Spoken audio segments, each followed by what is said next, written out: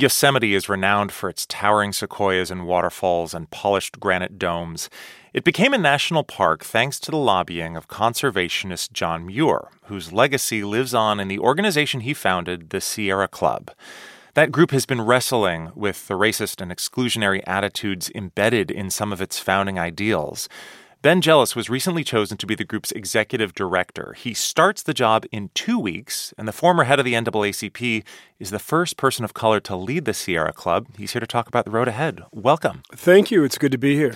Before we get to your role as leader of this organization, take me back to your childhood. What was your relationship to the natural world like? Oh, my parents had met in Baltimore. Their marriage was against the law. Because it was an interracial marriage? Yes, because mom's black and dad's white, and we ended up on the coast of Northern California. I was literally spent my childhood, playing hide and seek between redwood trees in Big Sur. You spent most of your career fighting for equality and justice for people. Do you see a role at the Sierra Club as a pivot from that work or a continuation of it? Oh, it's a continuation of it and a continuation of my life.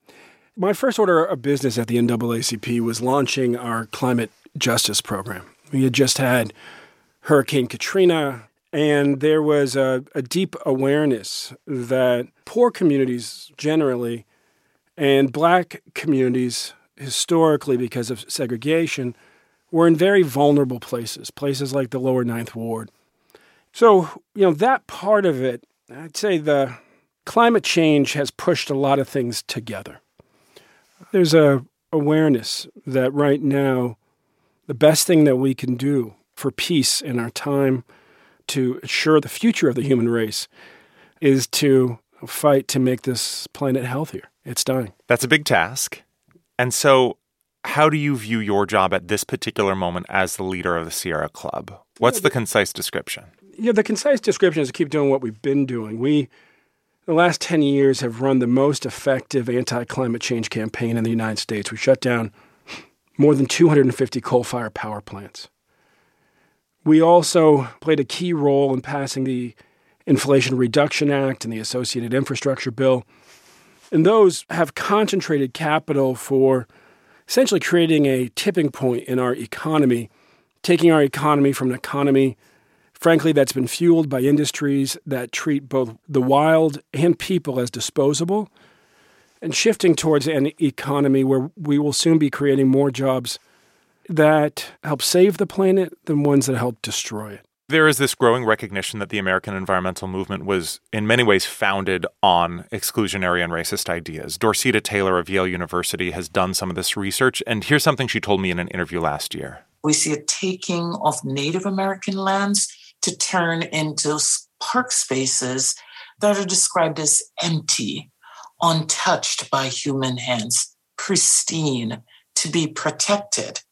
So this is where the language of preservation really crosses over into this narrative of exclusion. And so how do you now build something inclusive on that foundation? Well, that's the challenge for our country.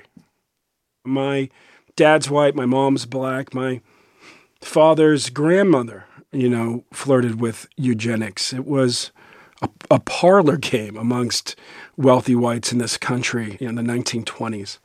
The reality is that if you want to rebuild any American institution, whether it's the U.S. Congress or it's the Sierra Club or it's Harvard University, you're going to have to reckon with the history of those institutions.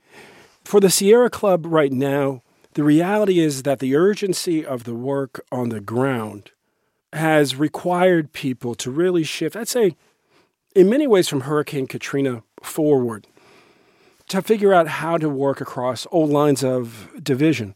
I think leading an environmental organization in this moment can be so reactive when there is every day another hurricane, wildfire, or flood.